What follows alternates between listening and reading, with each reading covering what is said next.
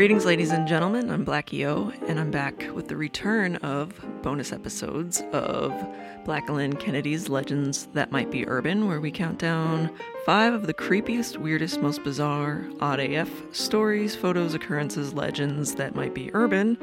Then I say some corny pun about whether or not it's true, a la Beyond Belief, Fact or Fiction. Then finally, break the news once and for all. This is episode number 4, and for those who don't know, I want to believe. So without further delay, hit it. Number 1. Walt Disney is cryogenically frozen. Walt Disney died on December 15th, 1966 at 65 years of age of lung cancer. In 1972, the president of the Cryonic Society of California gave an interview to the LA Times saying, in part, that Walt Disney wanted to be frozen and had called to ask questions about the process, and this kind of started to perpetuate the theory. There's also a conspiracy theory circulating that Disney made the film Frozen so that it pushes back any search results about the company's cryogenic creator. So, is Walt Disney's body in a freezer somewhere, or are these just a bunch of ice? Oh, ice. Get it? Well, after Disney spoke with the cryo lab, he never put his wishes about being frozen in writing. And when he died, the family didn't go for it. 2 weeks after his death, the first man had been frozen. Had it been Disney, he would have made headlines all around the world. Truth is, he was cremated 2 days after his death. His ashes are buried at Forest Lawn Cemetery in Glendale, California, with his wife, daughter, and son-in-law. All right, number 2.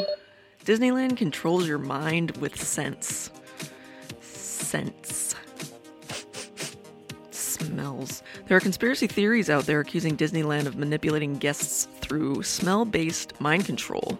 They say that they pump out certain pleasant aromas throughout the park to make people feel like they really are the happiest place on earth. So, is this made up?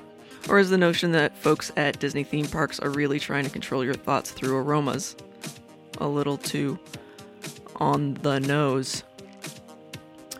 Well, it is. Imagineer, as they're called, Bob McCarthy, invented something called the Smellitzer, which pumps various smells out to coincide with whatever you're experiencing in the park. So if you're at Candy Palace, you will smell vanilla and sweet smells. Cookies on Main Street, they even make the Haunted Mansion smell musky.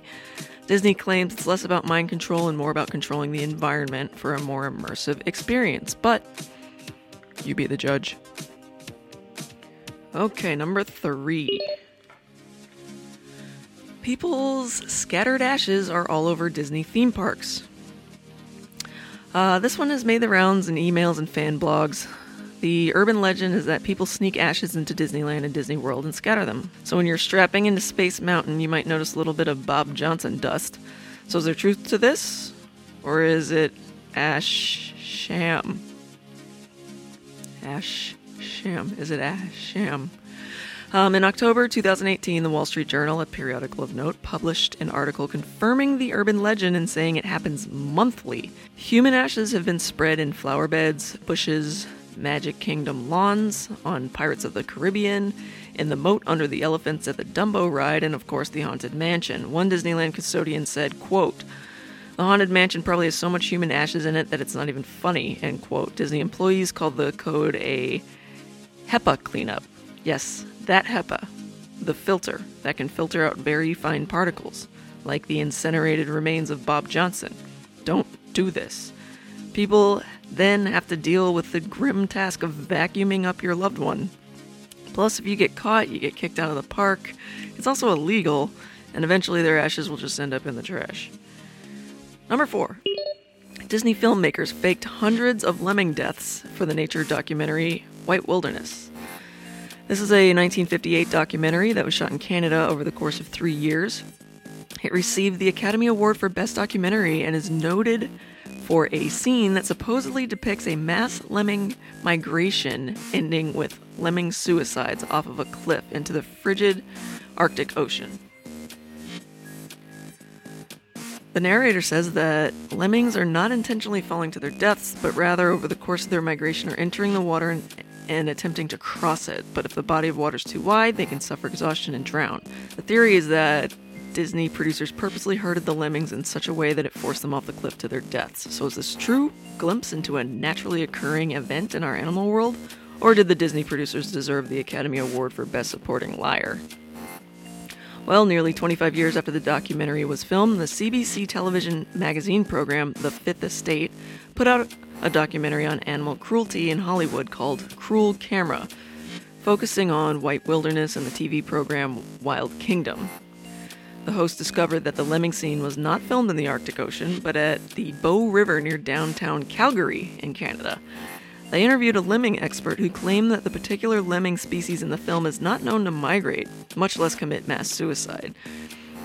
It was also revealed that footage of a polar bear cub sliding down an Arctic ice slope was actually filmed in a studio in Calgary.